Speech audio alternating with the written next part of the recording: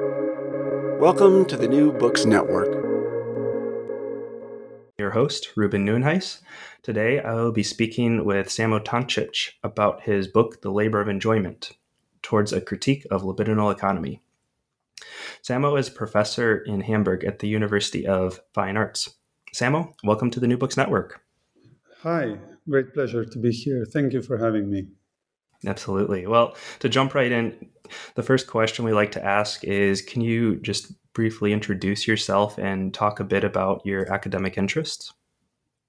Yes. So basically, I'm a philosopher interested in or working in the field of continental philosophy, political theory, or political philosophy, history of structuralism, history and theory of psychoanalysis, and of linguistic ideas. So basically, it's this kind of intersection of political philosophy, psychoanalysis, and mainly also kind of epistemology or critical epistemology. So this would be the fields in which I would kind of locate myself. I studied philosophy in Ljubljana, at the University of Ljubljana, and was very early drawn to the what is globally known as the Ljubljana School of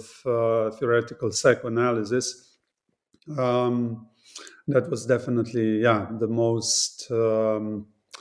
most engaging philosophical perspective that I encountered during my studies, and also most strongly located in the present moment. I mean, the philosophy department there kind of offered a wide range of philosophy schools, so it wasn't very monolithic, unlike so many philosophy departments elsewhere, which are, sadly still predominated. Still dominated by analytic philosophy, which is an interesting, has its own interesting moments. But if a department is monolithic, it's never. I think that's never a good sign. So we had a lot of analytic philosophy, but also a lot of phenomenology, Heideggerian philosophy, various aspects of contemporary continental theory, that very strongly, marked my own anchoring in the philosophical field. And this Lacanian theory, I guess, reflects this multiplicity also of and also inner conflictuality and incoherence of the philosophical field. So in this respect, it was kind of speaking to me as a sort of philosophical choice, which is also never definite. It's always being adjusted and hopefully improved. Yeah, and I'm sure we'll hear some more about the Lacanian theory later on in the show. So this book it's a follow-up to your previous one, The Capitalist Unconscious. Can you talk a bit about what made you want to write this book, and how and where does it pick up from your previous book? It's the previous book was really for me personally a sort of bureaucratic task to really figure out for myself in the first place what's behind Lacan's engagement with Marx, which for the most part of his teaching is very sporadic and not really going in depth, just dropping references or evoking some sort of fundamental contributions and problems addressed by Marx's critique of political economy. But then, of course, there is this moment post-68 where Lacan does have a more intensified engagement with Marx, with Marx's theory of value and with Marx's notion of the proletariat that he links with the problematic of enjoyment in psychoanalysis and with the psychoanalytic theory of the subject. So, although one could say that, very easily, and I think one is justified to say so, that Lacan here, appears very opportunistic, seizing the moment of, kind of intensification of Marx, a certain Marxist,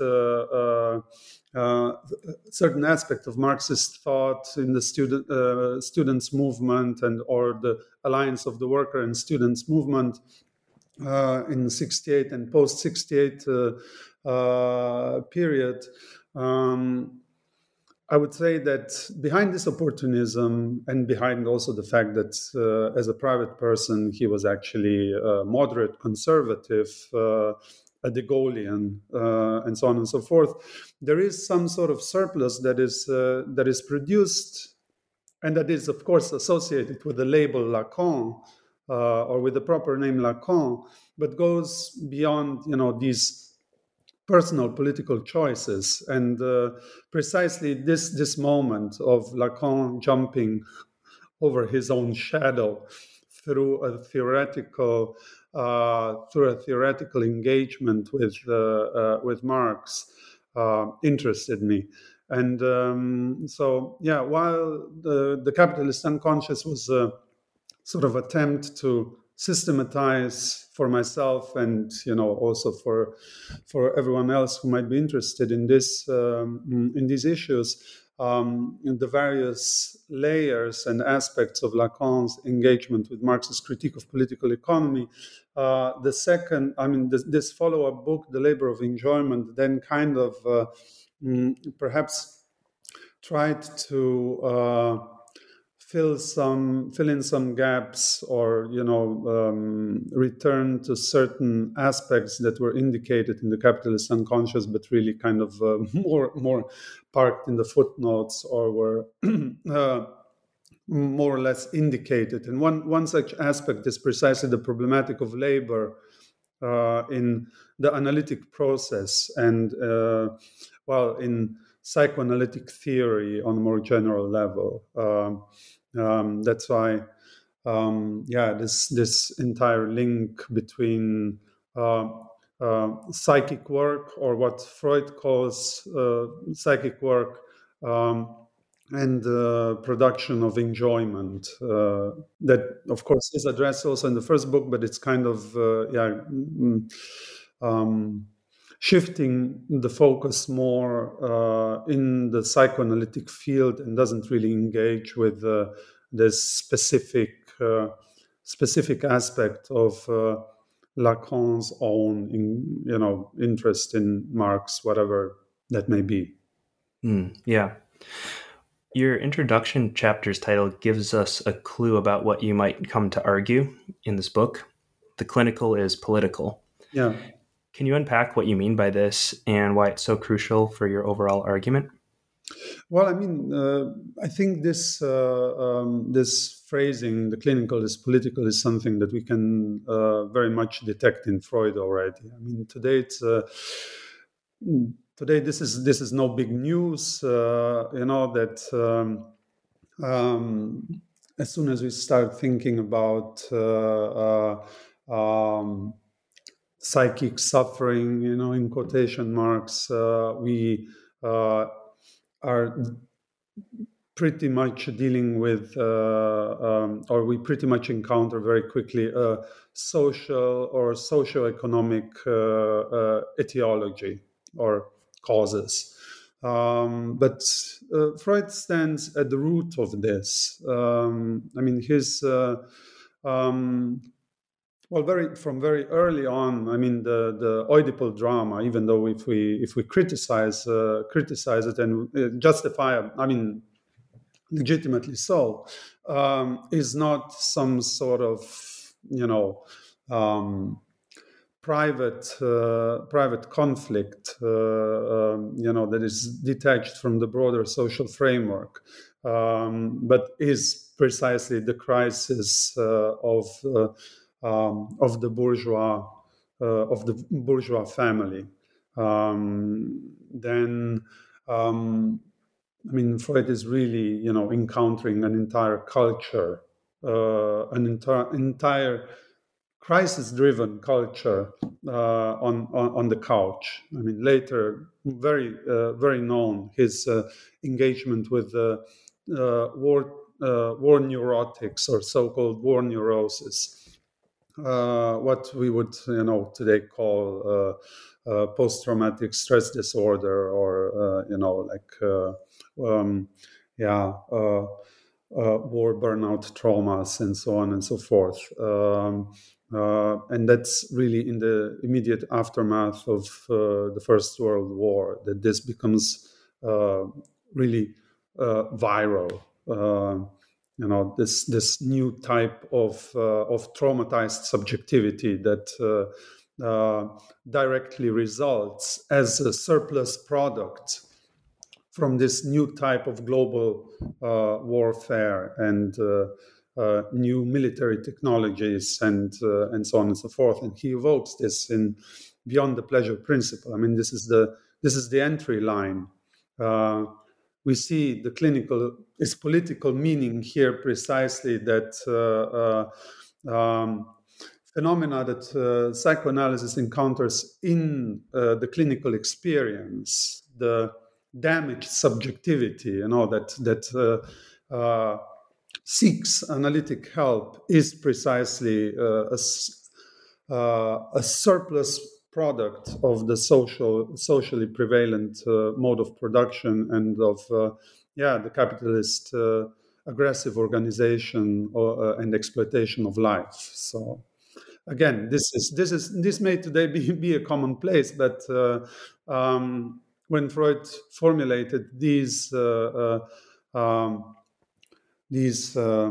clinically grounded theses or insights, they pretty much opened up the horizon, an unprecedented horizon in also political philosophy, or for political philosophy, because they implied an entirely different theory of the subject, or theory of political subjectivity, which has to be, sought in clinics in this case.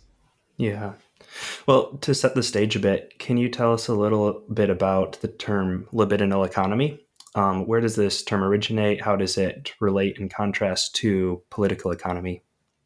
Well, of course, people listening to this podcast will I guess that or will probably know the term libidinal economy from Jean-François Lyotard, who published a book with this title in 1974. But Freud himself actually, uses the term libido economy, libido economy, or libidinal economy. That's a term that doesn't really often appear in his work, but it does appear, and the economic vocabulary is present in Freud's work since the interpretation of dreams.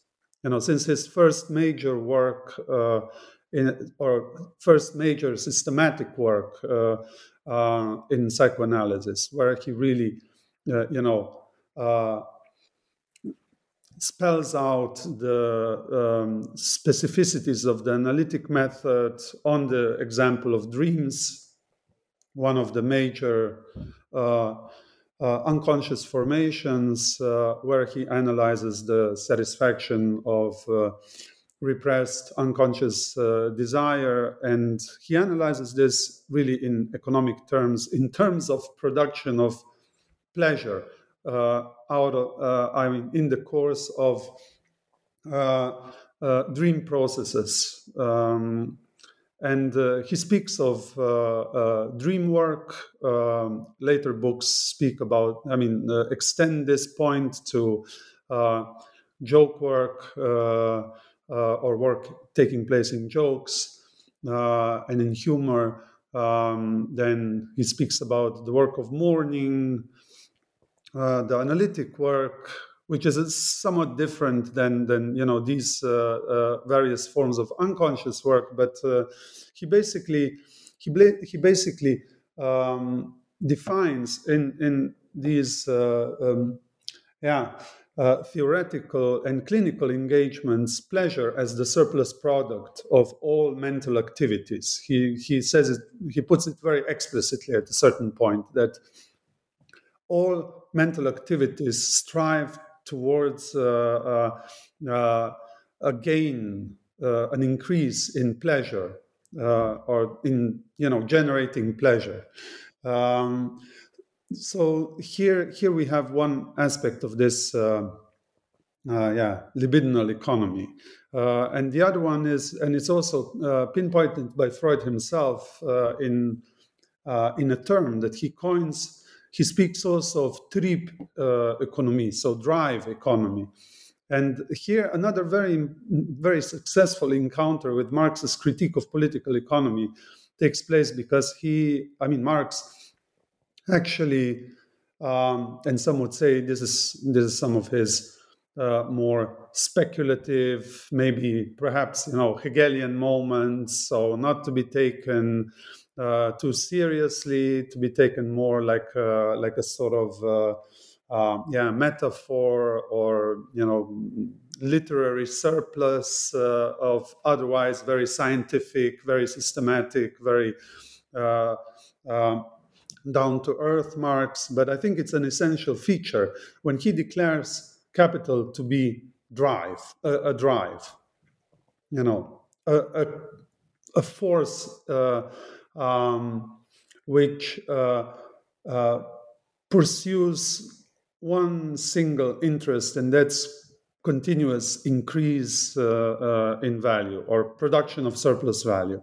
Again, this is something that is a commonplace when we talk about Marx. But still, I find it even today very fascinating. That there is this very far-reaching encounter also on the level of terminology and on the way Marx and Freud understand the drive. They both understand it as this constant push towards a continuous, perpetual satisfaction, which ultimately turns fatal, lethal, deadly for particular subjects, but also for the entire social framework. So in the end, very rigorous pursuit of this continuous demand for satisfaction ultimately implies, if we are a little bit sinister, death or destruction. So this is where we are today. This is where we are. Yes. Well, in your book, you look at three main paradigms of thought when it comes to libidinal politics.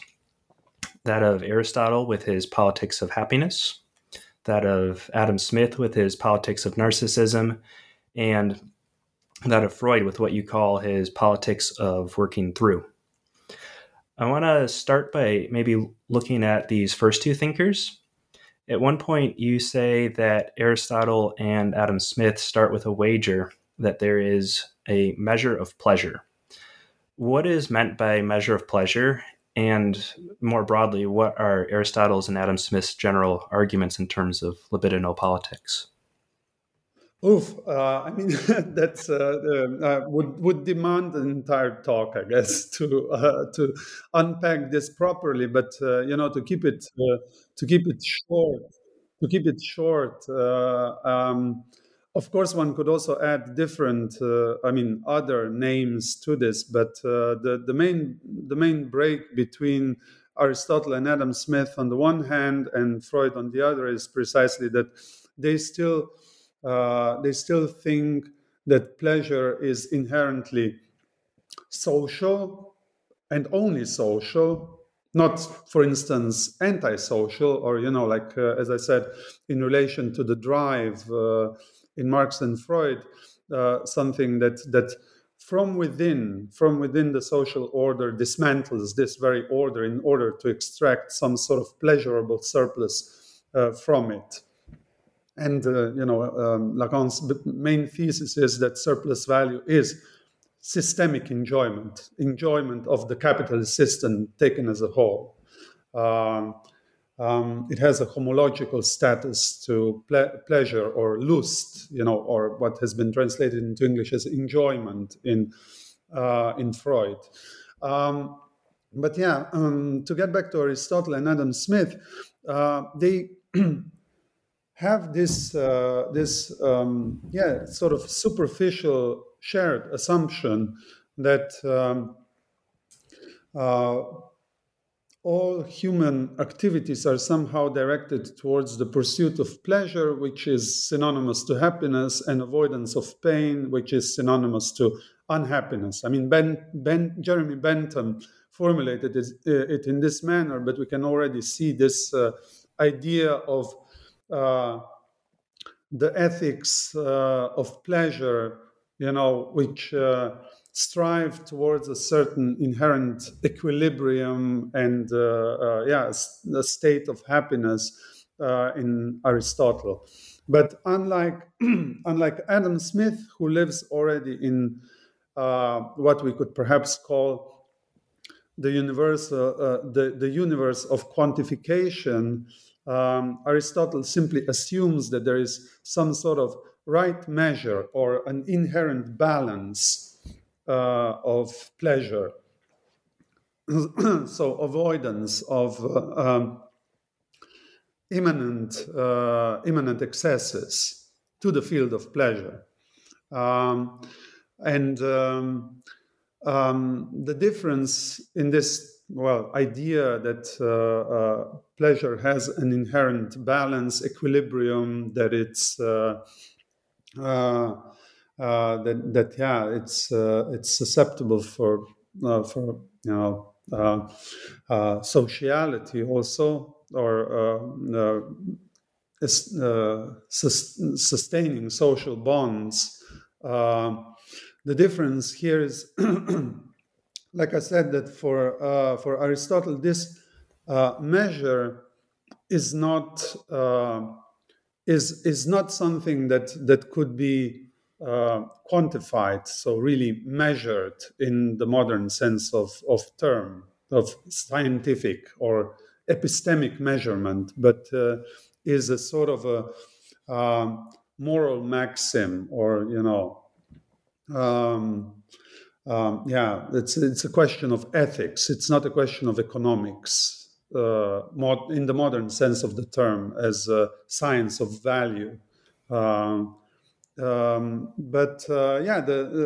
Smithian assumption is that human beings or human subjects are, on the one hand, always pursuing their private interests, or in other words, that they are essentially egoistic. That's why the paradigm of narcissism, which is perhaps a little bit out of place here, but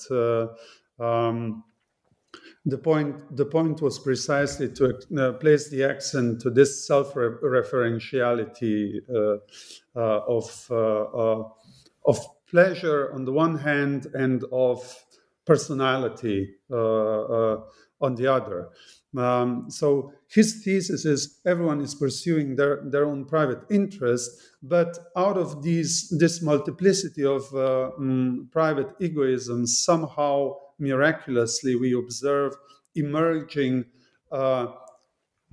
coherent and well-regulated social order, so a sort of harmony of higher order. and he uses different names, as we know, for this higher order. The invisible hand of the market providence, sympathy of affects, so he assumes that somehow we can get synchronized as social beings on the level of a rigorous pursuit of our private interests and nothing but private interests. So we have here a paradoxical situation where a sociality, a good social order, which enforces happiness, is assumed under the condition that everyone can simply, fully actualize their egotistic tendencies. And of course, I mean, this is anything but the case. Yeah, right. Well, to get to the third figure, so Freud, I mean, he took a pretty radical change from Aristotle and Smith.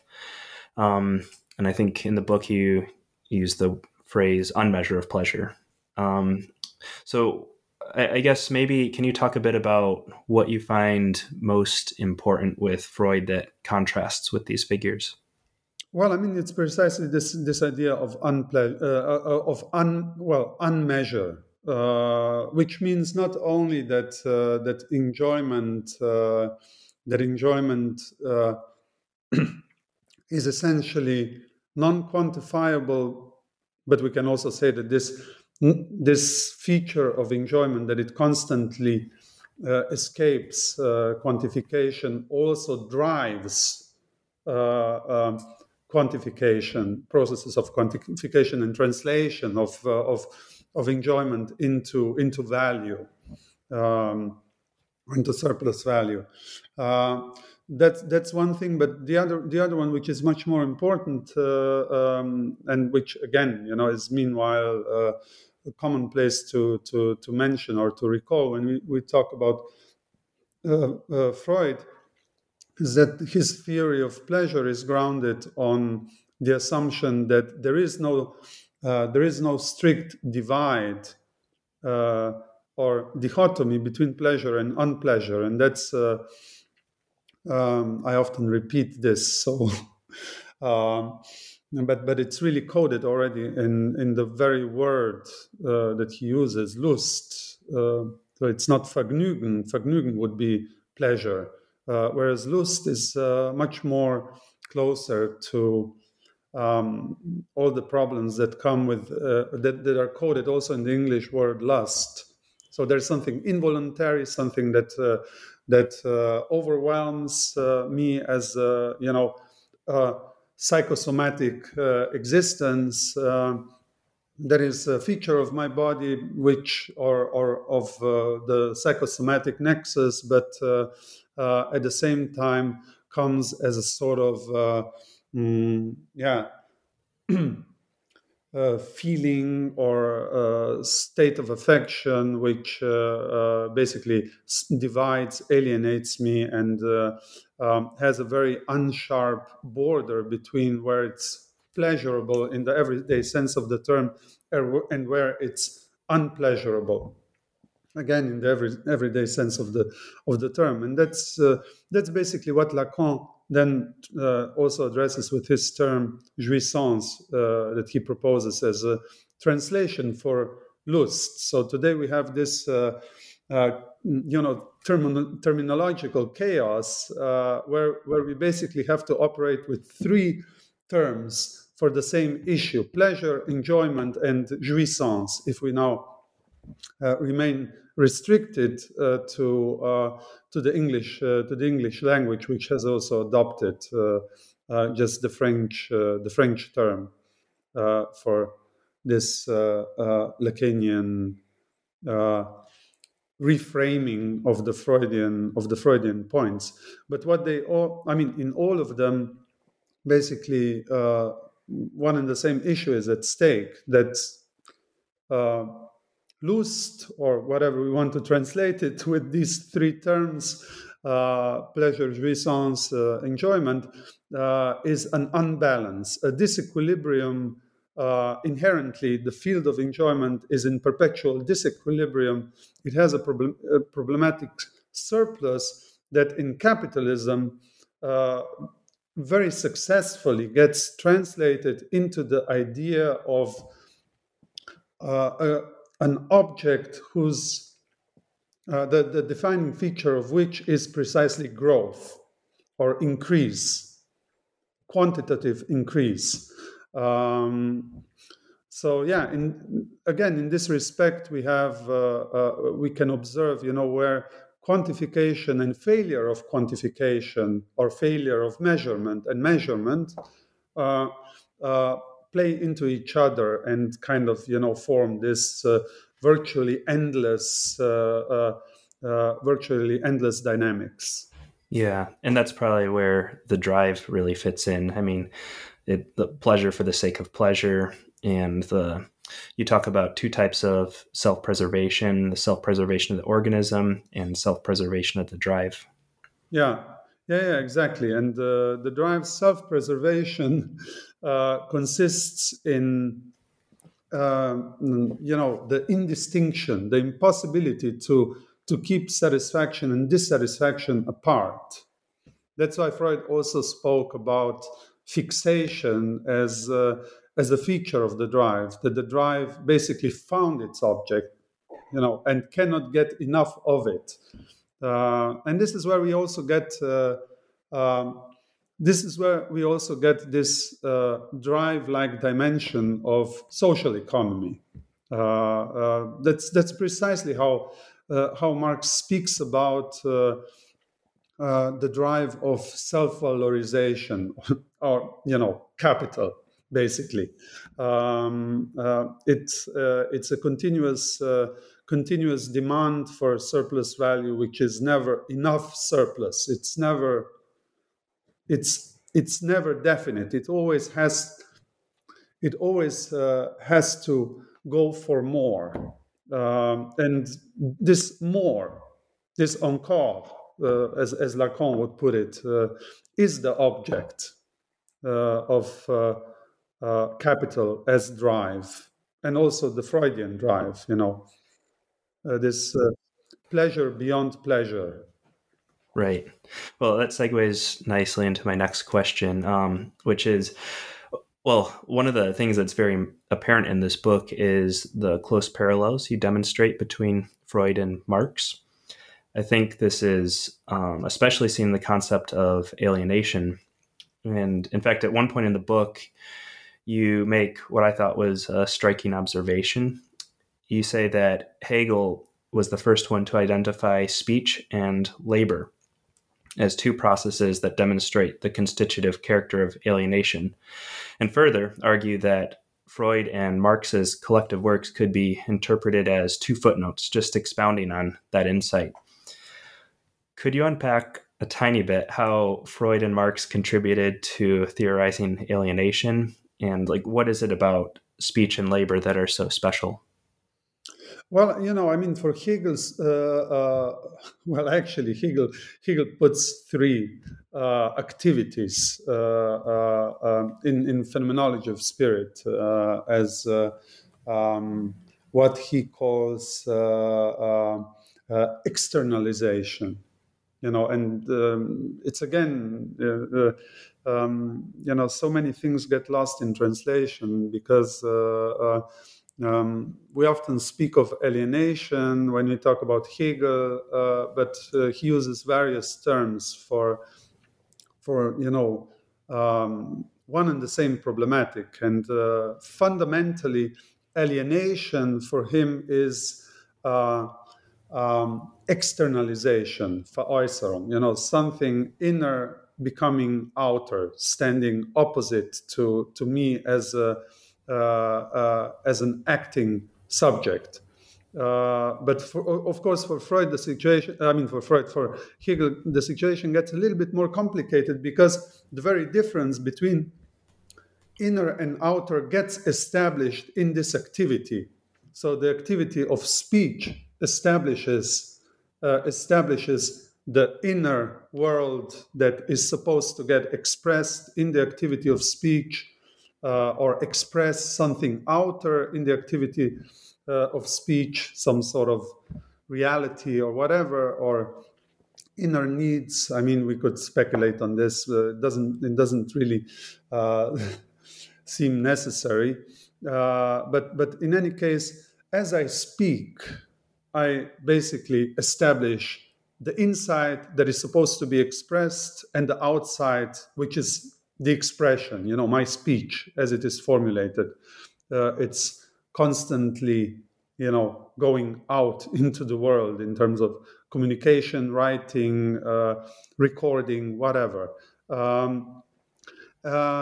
And then, the second activity is, of course, the activity of labor, which also engages an entire body and, the body-mind nexus in order to produce an externality, an external object, which again kind of reflects the inner world of my needs, which motivated me to produce this object, a commodity or whatever, at the same time reflects the system of value in which this object, if it is a commodity, is embedded. The third activity that Hegel mentions is movement. Movement of the body in the world, walking, for instance. He speaks about the working hand, the speaking mouth, and then he just adds a note, and we have to add the feet. So the feet as the organ with which we touch the ground and also establish a certain mode of difference.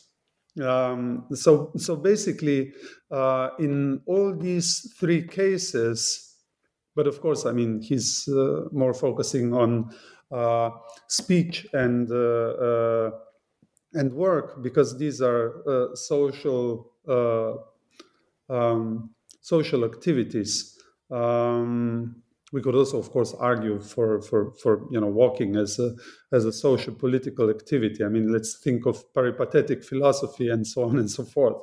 But what's important is that he's here addressing the emergence of difference. Above all, the emergence of difference between inside and outside. But we could also, add.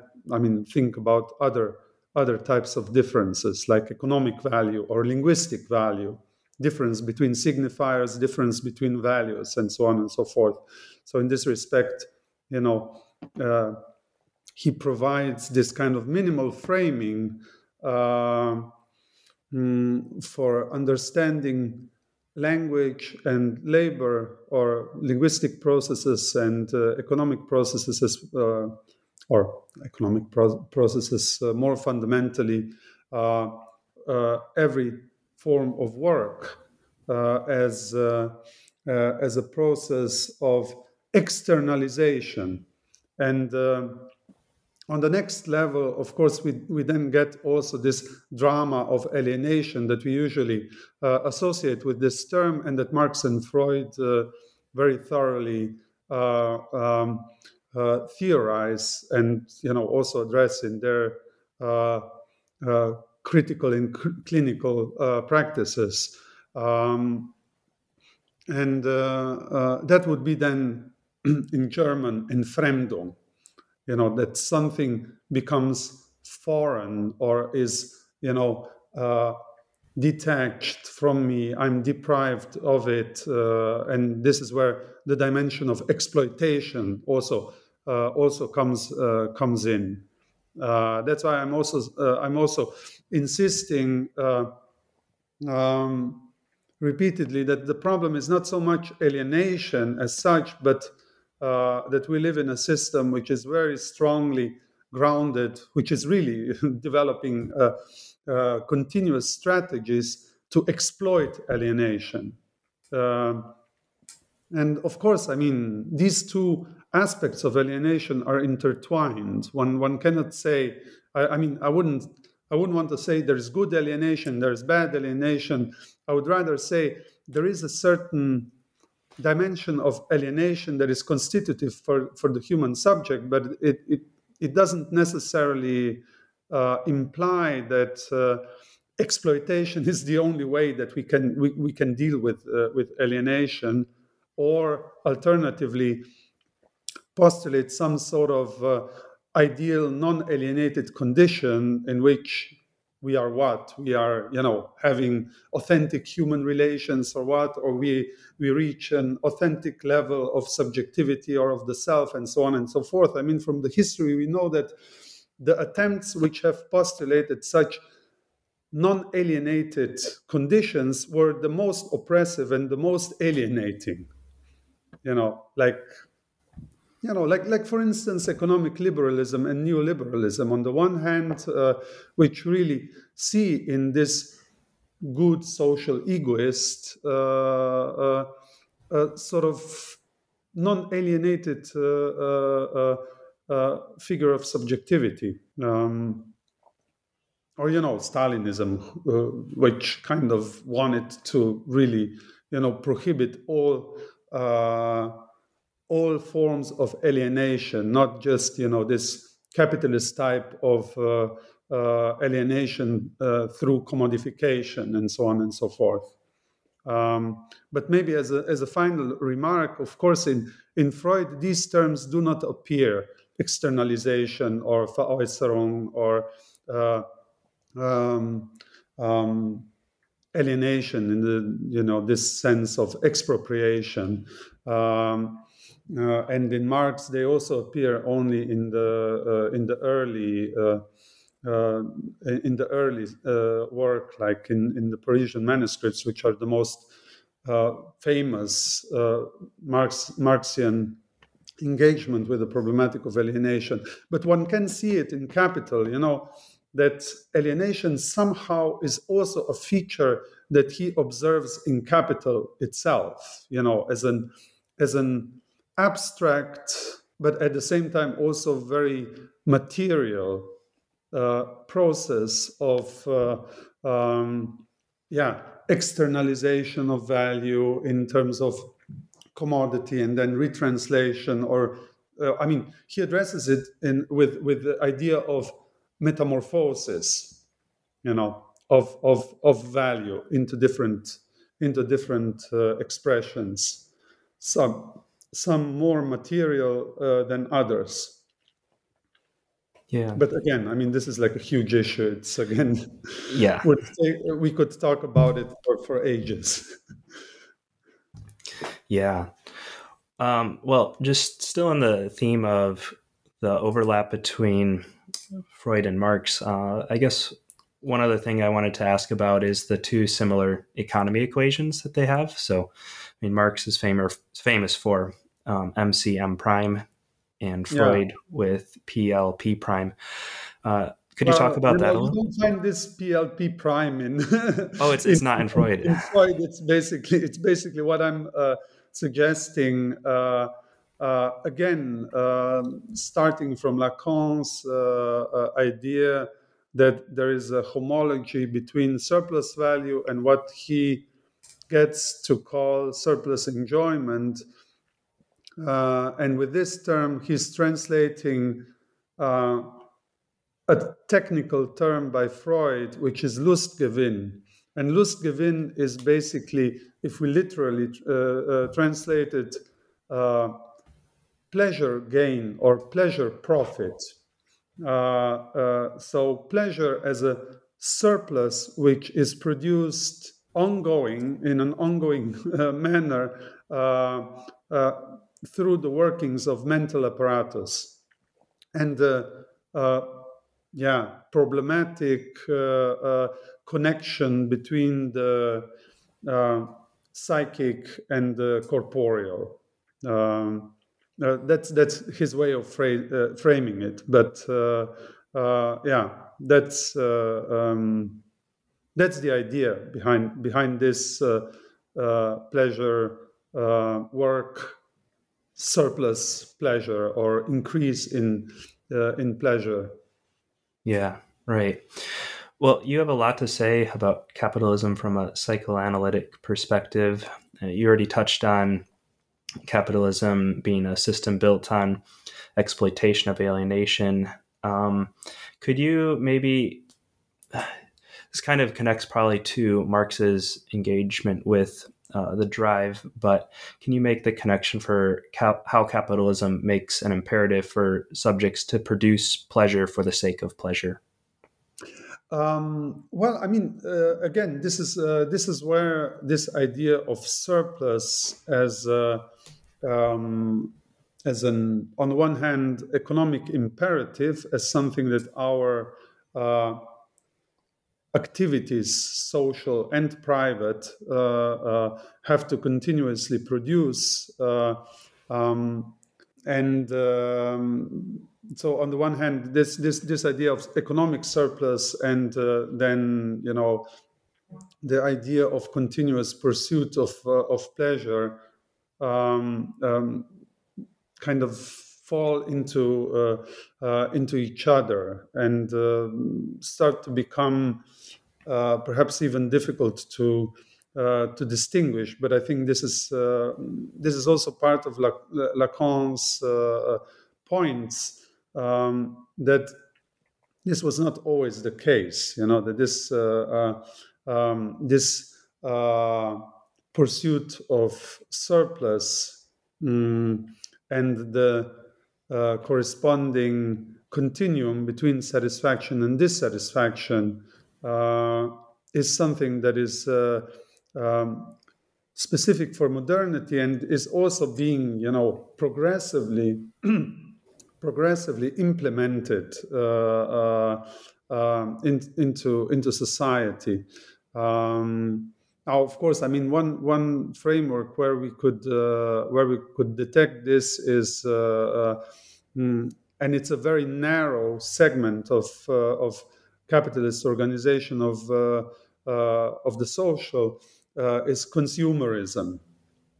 I mean, this is where we can also then perhaps get another reference on the boat, Herbert Marcuse, who was really the theoretician of consumer society in his One-Dimensional Man, for instance, or his work on Eros and Civilization, but even more so in the One-Dimensional Man. But I think Lacan is also going beyond this narrow framework of consumer society, because surplus enjoyment, if we understand Marx's economic category, or the way Marx thinks the economic category of surplus value in this, kind of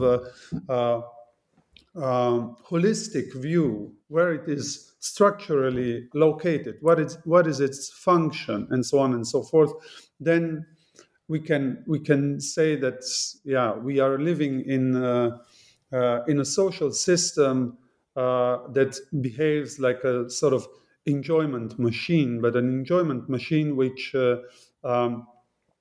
not only is to be approached through the lenses of consumerism, but also through the lenses of dismantling of social bonds, of individual lives, of environmental systems, and so on and so forth. So really, with the sole aim of extracting value, liberating, in quotation marks, value from all existing connectivities that are out there in the world.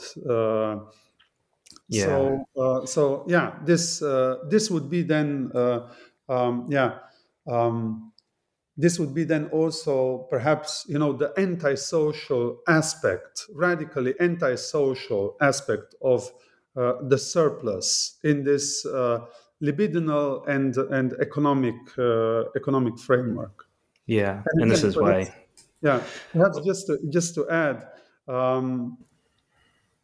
Lacan speaks of homology, which means that he is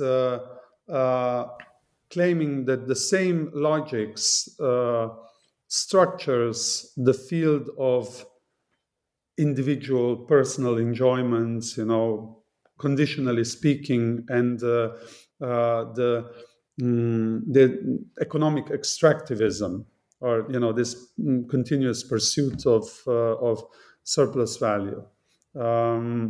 This doesn't mean that social. We start seeing the social order as one mega individuum, or that we are engaging in some sort of psychologization of the capitalist system as a whole, but rather to determine logics, and the logics here is predominantly concerned with the way this problematic surplus functions on different levels of reality: psychological, social, environmental, also epistemic, also when it comes to producing knowledge, and so on and so forth. Yeah, I think you sum it up nicely when you say that capitalism is a culture of death drive par excellence. Yeah. This link between capitalism and the death drive. You'll find it, in different Lacanian contexts. I'm particularly interested in this aspect of the death drive where we take death seriously. Not kind of making the point that, for instance, Deleuze also made, which is an interesting point, and Zizek picks it up, and again, it's an interesting point, but I think it's kind of then excluding this dimension of aggressiveness, violence, and really drive for destruction that Freud determines on the level of the drive and gives it this kind of separate name, death drive. Deleuze and others' point is that the drive is this kind of excess of life over itself. To sum up very superficially, and also there are many precisions to be made, but the idea behind these, let's say, optimistic readings of the death drive, in quotation marks, optimistic, is precisely that it's not about some sort of suicidal drive to autodestruction, and I agree with this, but sort of a vital excess, and therefore a sort of also mode of negativity. But again, I like to return to this part of the Freudian concept of the death drive, where death really, he really means death. He really means, that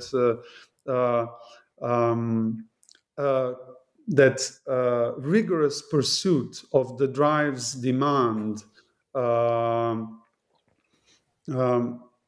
implies death for the subject, or for society, if we want to extend the point to what Marx intuits about capital, that it's ultimately a force which hijacks society and pushes it increasingly into collapse. Yeah. Well, my next few questions are about psychoanalysis's aims and the type of labor. For Lacan, psychoanalysis aims for elevating the subject from impotence to impossibility. And you argue that political organization should do the same. Can you talk about what these positions are? What's the position of impotence, the position of impossibility? Well, I mean, this distinction between impotence and impossibility is something that Lacan makes himself in his seminar on 4 discourses, and I guess the point, or to kind of exemplify it, I would say the position of impotence is, if we turn to Marx, is a situation in which the proletarian finds itself or find themselves in when they are embedded in the process of valorization, when basically their lives are being quantified and translated into a commodified mode of existence, which is labor power, and are embedded in this ongoing process of producing surplus value, which is the sole task of labor in capitalist universe, and also the sole perspective from which the value of a life is being determined and measured. The level of impotence would be here, a weak position in which the subject finds itself, also a state of disorganization, and without being able to resist this systemic demand and work through the contradictions that come with this socioeconomic framework. Like, I think this is the point that Lacan addresses with impotency, disorganization, and dismantling of the bonds of solidarity, for instance. The position of impossibility would be the contrary to this. It would, I mean, it may suggest, being in an impossible position means being in a position where I am not able to act against the source of my, or the cause of my misery, and the force of the forces of exploitation. But for Lacan, when he uses impossibility, he always marks an antagonistic process, like precisely the analytic process. In the analytic process, in the process of analysis, where the subject is precisely through the analytic bond, through the collaboration, so shared labor with the figure of the analyst, confronting and working through the consuming social and libidinal imperatives that consume their existence. So in this setting, the subject is in the impossible position, and it's again also kind of evoking Freud's thesis that analysis is one of the impossible positions next to governing and educating, or politics and pedagogics, and therapy then, or analysis as the third impossible profession. And then he basically says they are never practiced in a satisfactory manner. I mean, it's not an exact quote, but that's the point. They are professions which are always inherently antagonized, constantly encounter systemic resistance of particular individuals, and so on and so forth. And this work with resistance is, the impossible position, and an impossible task, because it doesn't come to a conclusion. I mean, it's at the present moment, it's virtually endless. One cannot say that one will that one will reach the stage in which one will be freed of this ongoing confrontation with this problematic socioeconomic framework that we are living in. But on the level of impotence or impotency, we do not have the bond, the social bond that allows us to work through the causes of our misery, to put it bluntly. Whereas on the level of the impossibility, we do, but we let our lives be determined by a new antagonism, like class struggle in Marx. It's the proletarian or the proletariat in the impossible position, not in the position of impotency, like in the factory. Well, you already mentioned this briefly, but resistance, that's another key concept discussed in this book. Could you talk about what is resistance? How does it relate to repression? And where does analytic labor, specifically working through, fit into this? It's again one of these immense questions, but I think one can say that repression is resistance in Freud. I mean, of course, there are different types of resistance that he's analyzing or confronting. One very dramatic being precisely, what he calls Flucht in die Krankheit, or escape or flight into illness, like negative therapeutic reaction, where analysants simply, try to evade analysis or escape, interrupt analysis, and retreat back into their psychosomatic suffering. But the most fundamental mechanism of resistance is precisely repression, because it is ongoing, because it is basically the mechanism which establishes the difference between consciousness and the unconscious, as Freud writes in his writing on repression. So, and falling on the side of the unconscious, not on the side of consciousness.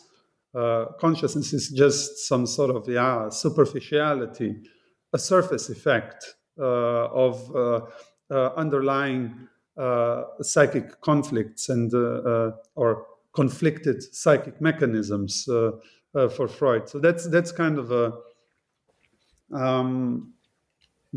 moment that led me think that Freud basically postulates something as a constitutive resistance, a resistance which not simply, resists to something external, but determines what it resists. It produces its own damage again, as a surplus as a surplus product that is then being, continuously appropriated and translated into value, or into value of enjoyment, and so on and so forth. Yeah, and that's where it's necessary for the working through. Yeah. Yeah, exactly. I mean, working through would be something like an attempt to, well, of course, to transform the vicissitude of the drive, as Freud calls it, or basically, the drive's fixation onto a most problematic surplus object, which demands in the present the consumption of my entire existence, or the entire existence of society. That's why, neoliberalism, with its society does not exist, is actually in a cryptic way framing precisely the ultimate goal of this drive-like economy of capital and continuous growth. It's not this kind of superficial claim, there is no such thing as society, as Thatcher said. Behind this statement, there is an imperative or a prohibition. Society is not allowed to exist. It has to be made inexistent. It has to be pushed into inexistence. In other words, it has to be destroyed. Yeah. Well, that's great. You end your book with a very brief look towards communism. You write, quote, "If capitalism is today the privileged name of a cultural disease, then communism remains the only signifier of a potential cure, the name of an emancipatory process, and an impossible, because open-ended, political task," end quote. Do you see any contemporary examples that demonstrate or seem promising for this type of communist societal level process of working through? Well, I mean, I would turn the question around and turn towards the question: what is communism in the first place? I think communism is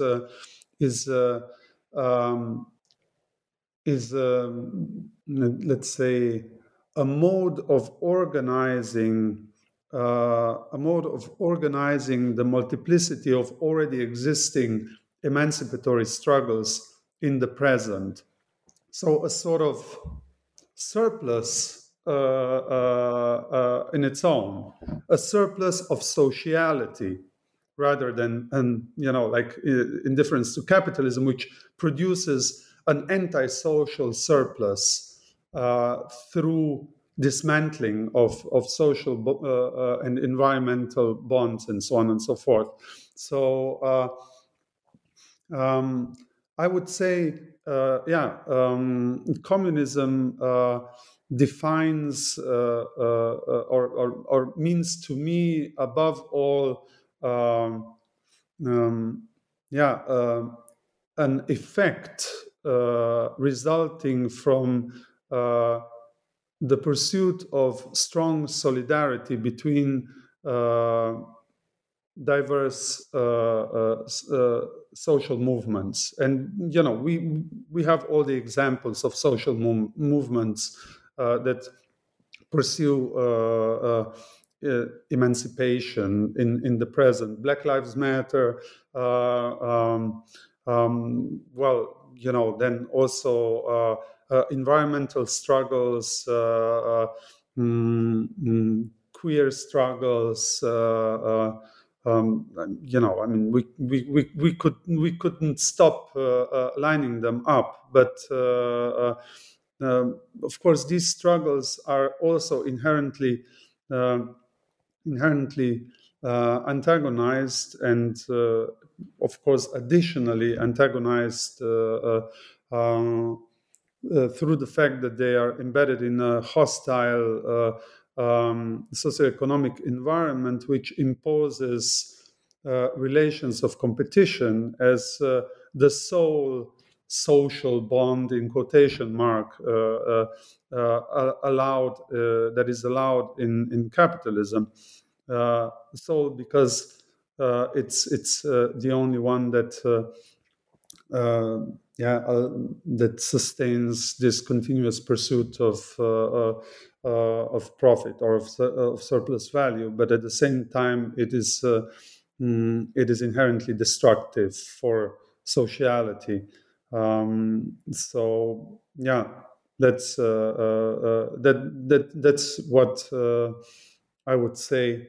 In the end, communism signifies a surplus of sociality emerging in and through the work of the shared work of solidarity. And it's really, this kind of idea that the common in communism is shared labor, shared social labor, in contrast to this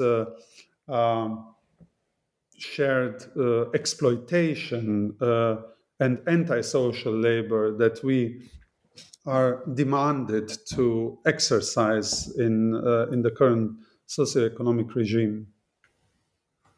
Great. Well, a final question we like to ask is, do you have any new books that will come out soon, or any other projects you're working on? Books not soon, but I've been working more on articles in the recent years than on a book. Although these articles are all addressing this issue of capitalist anti-sociality and this also key issue of solidarity as a sort of effective condition of emancipatory politics. So hopefully, I will be able to eventually extract a book out of it. But perhaps in the coming year I'll get to this writing effort. Yeah. Well, we've talked a lot. It was very enjoyable. Thanks so much.